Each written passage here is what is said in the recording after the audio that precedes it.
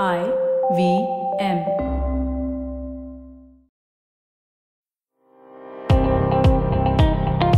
Welcome to All Things Policy, a daily podcast supported by Pragati, a flagship media initiative of the Takshashila Institution. We're a bunch of policy nerds based in Bengaluru, and we like to bring a fresh perspective to Indian affairs and an Indian perspective to global affairs. So grab a cup of coffee, sit back, and join us for today's chat. Hello everyone, and welcome to another episode of All Things Policy, where we from the Takshashila Institution discuss diverse aspects of public policy. I'm your host, Satya Shahu, a research analyst at the Takshashila Institution, and I'm today joined by my colleague Saurabh Todi. Saurabh has recently worked on the issue of strategic vulnerabilities that exist in the semiconductor space in India. In today's episode, we will dive into the concept of the strategic technological vulnerability, which, by the way, refers to the gaps or weaknesses in a country's ability to access or use certain technologies that are vital for its national interests.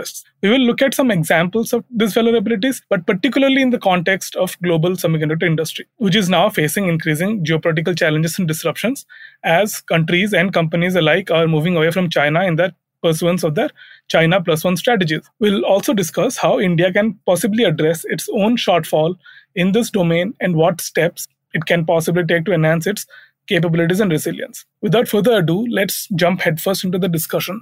So, let me start off with your current work, Saurabh. In a framework that you are currently writing, you speak about 3 stages in the life cycle of technologies. These include research and development, standardization and regulation, and commercial deployment. Can you briefly explain how this assessment helped develop a framework for deciding what a vulnerability is? Feel free to use an example about semiconductors. First of all, thank you for having me, Satya. Yeah, I think if you see it that way, any technology, you could kind of divide it into a life cycle with 3 stages. The first one is the research and development phase, where the technology, is in a very nascent stage. It usually would find its origin in academia or researchers or research institutes doing primary research. When they when the researchers finalize a broad framework, a theoretical framework, then I think the industry then moves on to the next stage. So for example, the language learning processes which we now are more acquainted with, like ChatGPT and everything, those are LLM models are based on the research done on like neural links and artificial neural networks and stuff like that, right? So that is something that you would do in the first stage, which is R&D.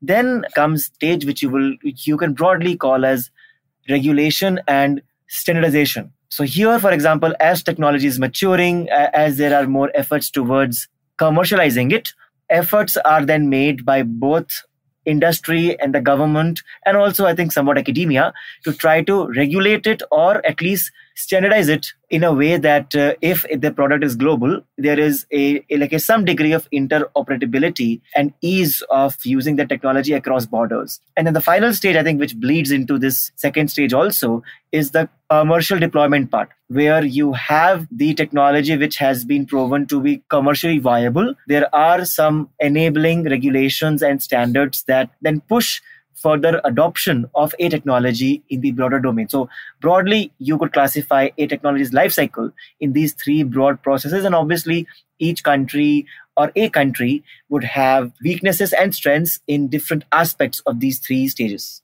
Right. So that brings us to the idea of comparative advantage between countries. So, and I suppose this takes on a grander hue when you talk about global value chains, which occur in a very fragmented manner among countries and companies that specialize in each stage of the value chain. So when it comes to semiconductors, how do you say this assessment fares in terms of India's shortfalls of any such vulnerabilities, like India's dependence on any such technology and how it has failed to plug that vulnerability? So I mean, again, at a very broad level, India did miss out on the research and development aspect because India was not among the top countries doing research on semiconductors. I mean, at least the more cutting edge one. At the same time, because India was not a major player in the semiconductor space, it also did not play as big of a role in the standards that have been set and have been evolving ever since in this domain, as obviously the technology itself matures and becomes more high tech. But if you see, given the move towards supply chain resilience, move away from supply chain issues and the China Plus One strategy, India has the opportunity to play a major role in the third aspect, where is commercial deployment. So if you see, the Indian government itself has come out with specific programs and schemes and incentives to incentivize the industry to at least start manufacturing semiconductors. I mean, at first of a much higher size, and then progressively it will become smaller and smaller. But this is where I think India has an opportunity right now to establish itself at least as a major component of the supply chain for semiconductors. So on that point, actually, that's very interesting because, yes, so India did miss out on the first two aspects of this technology's life cycle. However, there are still initiatives like the RISC-V open architecture, ISA architect, which India is part of, is on the consortium. And India has been incentivizing the production of chips in institutes like IIT, I think Chennai, is it? Who are trying to create homegrown semiconductors and processors using RISC technology to, create essentially not in leading edge technology and use cases, but in trailing edge like 5G infrastructure or smart devices, etc. So I guess India is trying to still go about the R&D and standardization stages of semiconductor technology, but it has fallen woefully short of being integrated, the objective of being integrated into global supply chains for semiconductors. On that note, actually, let us say that this is a post-facto attempt by India to regulate the strategic vulnerability in technology like this. So what can help formulate India's course of action to ensure that they maintain this strategic autonomy? So speaking for myself, I know that the first and most obvious factor that comes to my mind is any sort of deeper integration into global value chains is necessitated by implementing liberal trade policies. We have seen this with Taiwan, China, Vietnam, Thailand.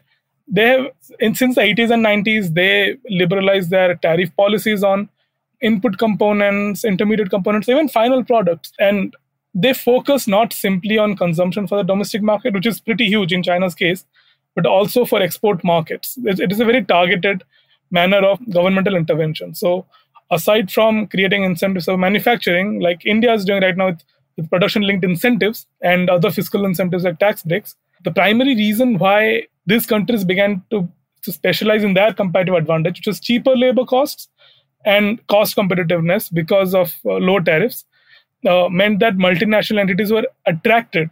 These entities were dominant in the value chains like AMD, Intel, Qualcomm, who, let's say, decided to come set up shop in that country because it is the most cost competitive for them to set up operations there. What this also resulted in is that local competency in those countries also rose, like engineers, assemblers, resellers, etc. They began to crop up as technology transfer from these companies also trickled down to those host economies, right? So this is possibly also the easiest way in which India can create local competency and acquire technologies, if not for leading edge nodes in manufacturing semiconductors, but at least in trailing edge nodes, or more importantly in assembly and testing, right? That is one of the easiest way in which we use our competitive advantage of highly trained workforce and who are trained in like ITIs and in engineering colleges, right? Aside from that, this also helps us bridge a technological continuity that we don't have when it comes to developing a semiconductor manufacturing ecosystem. What we do have is a fairly robust chip design sector. I think around 20% of the world's leading chips, designed in India, but all of that IP is still in the hands of multinational entities like NVIDIA and Intel. So in case we do create the assembly and manufacturing ecosystem by lowering tariffs, implementing liberal trade policies, alongside our PLI schemes, attracting these companies, will probably help create like a forward linkage to that design ecosystem, right? We can have homegrown design companies be able to competitively manufacture, design chips and then be able to manufacture and package and sell in India or for export markets. So, I mean, I suppose this implementing a zero tariff regime for inputs and services, which are necessary for different stages of value addition, we can possibly use up the positions of China, Vietnam, and Thailand in the global semiconductor value chain. But do you think this approach can necessarily make up for the lost opportunity for India when it came to setting standards and regulation? Like that is the entire reason why the value chain is now currently fragmented. And are there any lessons for us when it comes to any other emerging technology? I do agree broadly. I think in this one example is also important that when we talk about, like just doing assembly and, lack of human capital and everything, but it is a, like long drawn process. Like, for example, China, it was like an assembler in the very initial stages of its growth, right? In industry and all, like a lot of technology, either emerging or the standard one in which China has dominance now, it only has that dominance because at first it was part of the lower end of the value chain. And then as it gained more expertise, obviously, it's more complicated, but as it gained more expertise, spent more money in R&D, it was able to, like bridge that gap of not having enough R&D. And then obviously when you have R&D, when you do more research, when you contribute to development of technology, then you automatically, in some cases, would be able to influence the regulation and standards around that technology. So I think we should not be, dismissing the fact that we are just catching up onto the third stage of this life cycle, because as India would produce more, manufacture more, even if it is just assembly or as you said, as part of the global supply chains, we should it is possible that we will build human capital and expertise within India, which then can contribute to R&D and regulations down the line. Stay tuned to All Things Policy. We'll be right back after a short commercial break.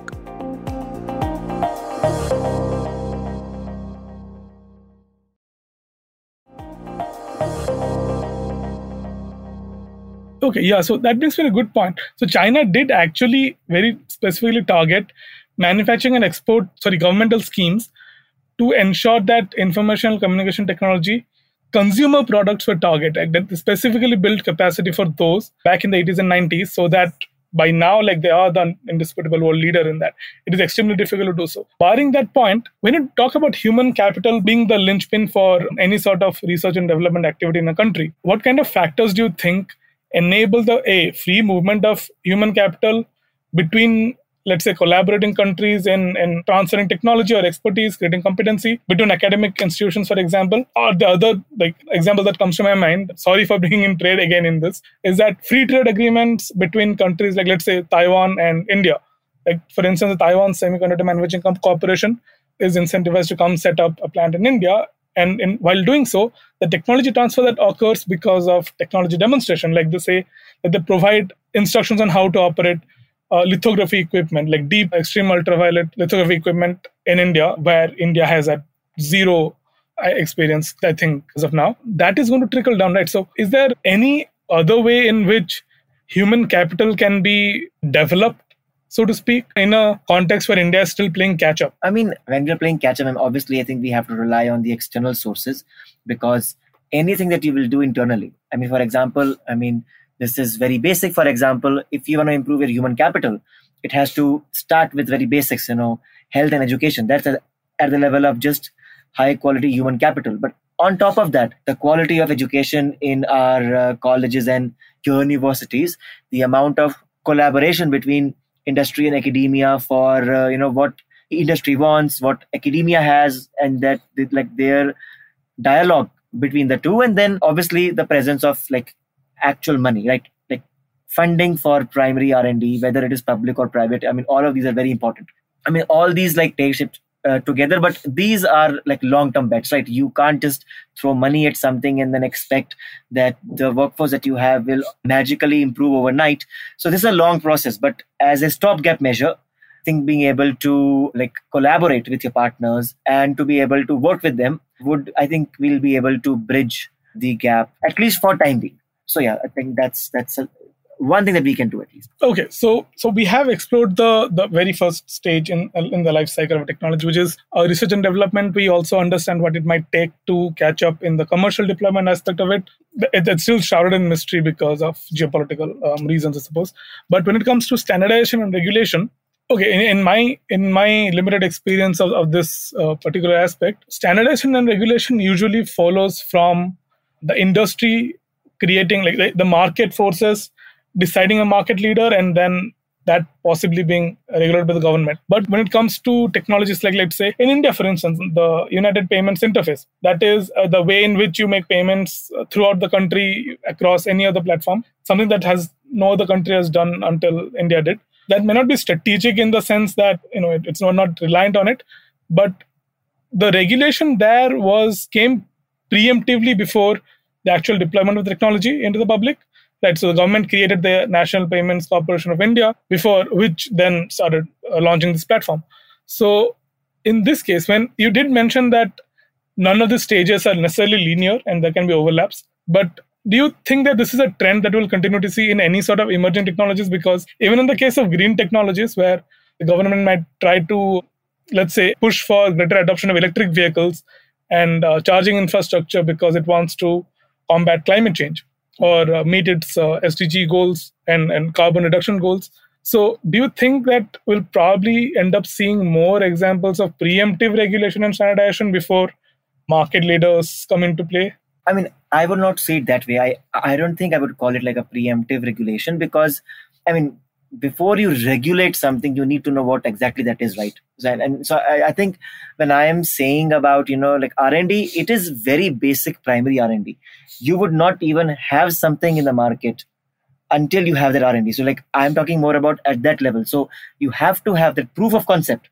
Right. That proof of concept aspect is the primary R&D. And then, I mean, even regulations, I mean, they're also not also right linear. So you have some technology, it starts to get adopted. There are more market players, and once you reach a threshold of user base or at least familiarity, that is when like the need for standards and regulation starts to happen. And then it becomes like a process where it is more like a dialogue between industry, academia, and the government, mostly because it is the one regulating.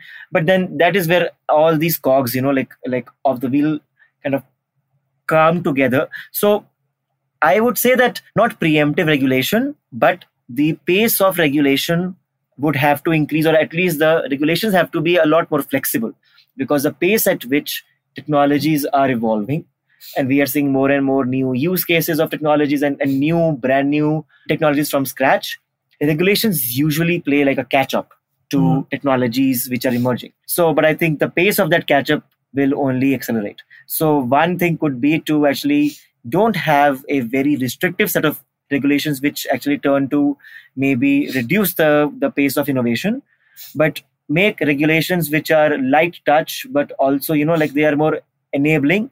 They reduce the restrictive aspect and they facilitate the aspect where, they allow for greater innovation. So regulatory sandboxes are one of the examples, and UPA came out of it. Yeah. So these, I think, attempts, I think, should be made, and I think they are being made. But I think that's just the nature of pace of technology and regulation, that regulation would usually always play catch up to the technologies of the day. Right. On that note, so I understand the regulatory sandboxes and piloting of those are pretty viable in a domestic landscape when you're developing technology, domestically speaking. The angle of maintaining strategic autonomy or superiority while doing that domestically may or may not be at the forefront. But when we're looking at, let's say, an international consortium of countries or organizations which are trying to come up with after the research part is done, trying to come up with a set of standards and ideas of governance of technology internationally. Like I already mentioned the case of RISC-V, which is an open source instruction set architecture for microprocessors. And India is on the board of consortium. But how would India be what kind of angle can India take to maintain its strategic autonomy when it comes to negotiations, creation of standards on forums like this? I mean, it really depends on the relative strength of that technology, of India in the technology, right? So if the technology is pretty emerging, it's new, it's still taking shape, and India has no role in trying to produce the technology, do R&D. So I think India's say would be very limited, right? I guess as being like a big consumer and like big country with global presence, there, I mean, India would still have a say, but that, like, its say would be more like not as the active producer or consumer of the technology. So I think the vulnerability aspect here is that if there is a technology which has like significant implications to the economic security and national security of the country, then that technology would be considered as critical, and then you would have to like take steps to reduce the vulnerability that comes from the technology, either that is through dependence on others, or it is through like not having enough regulation or not having enough say. That is very dependent on the context of the technology and the strength of India in that domain. Right. So in order for India to have any sort of not bargaining, but let's say negotiating power at the table on international forums like this, India. So is it a viable way to first become part of existing value chains and then use that integration as a bargaining chip? Yeah, I mean, like that, right? yeah, I mean, I'll not say even like bargaining. I mean, the point here is that people, I mean, why should somebody like listen to India on a technology, right? Because India has taken it. At stake would either be the one that, okay, I am the one who produced the technology, or I am the one who am making the technology, or I'm the one who consumes the technology. In all of those three, I mean, these trends are different, right? For research, there's more IP. For consumers, you're less, because, at the end, you're the consumer. So, I mean, obviously, it's a more complex debate. But the point here is that you will have more say when you have skin in the game. And skin in the game could be as an innovator, as a manufacturer, or as a consumer.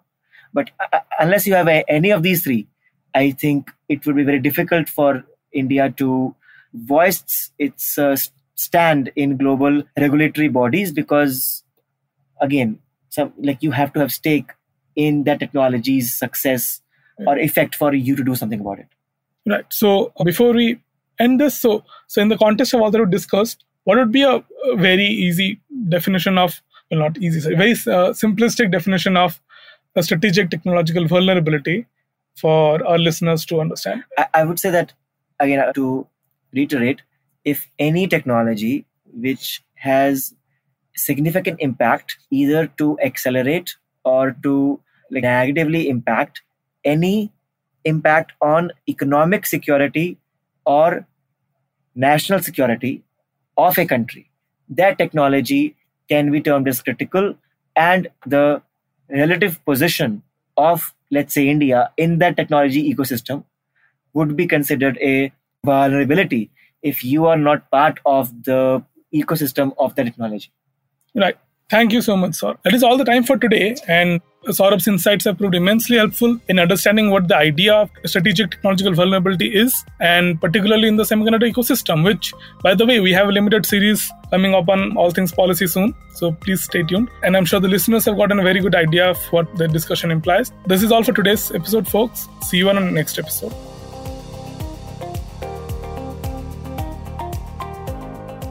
If you liked our show, don't forget to check out other interesting podcasts on the IVM network.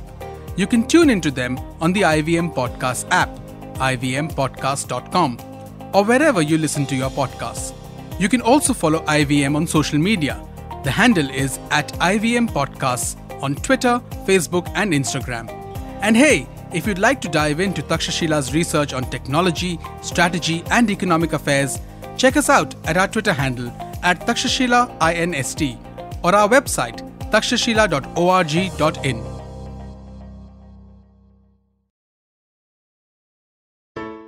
Hey, it's been another great week on the IVM Podcast Network. On All Things Policy, Ananya Desai and Rohan Pai discuss recurrent bans on fireworks during festive seasons in India and discuss possible solutions to tackle India's air pollution problem. On the Habit Coach podcast, Ashton Doctor welcomes Sahil Mehta, an esteemed mountaineer and author of the book Break Free.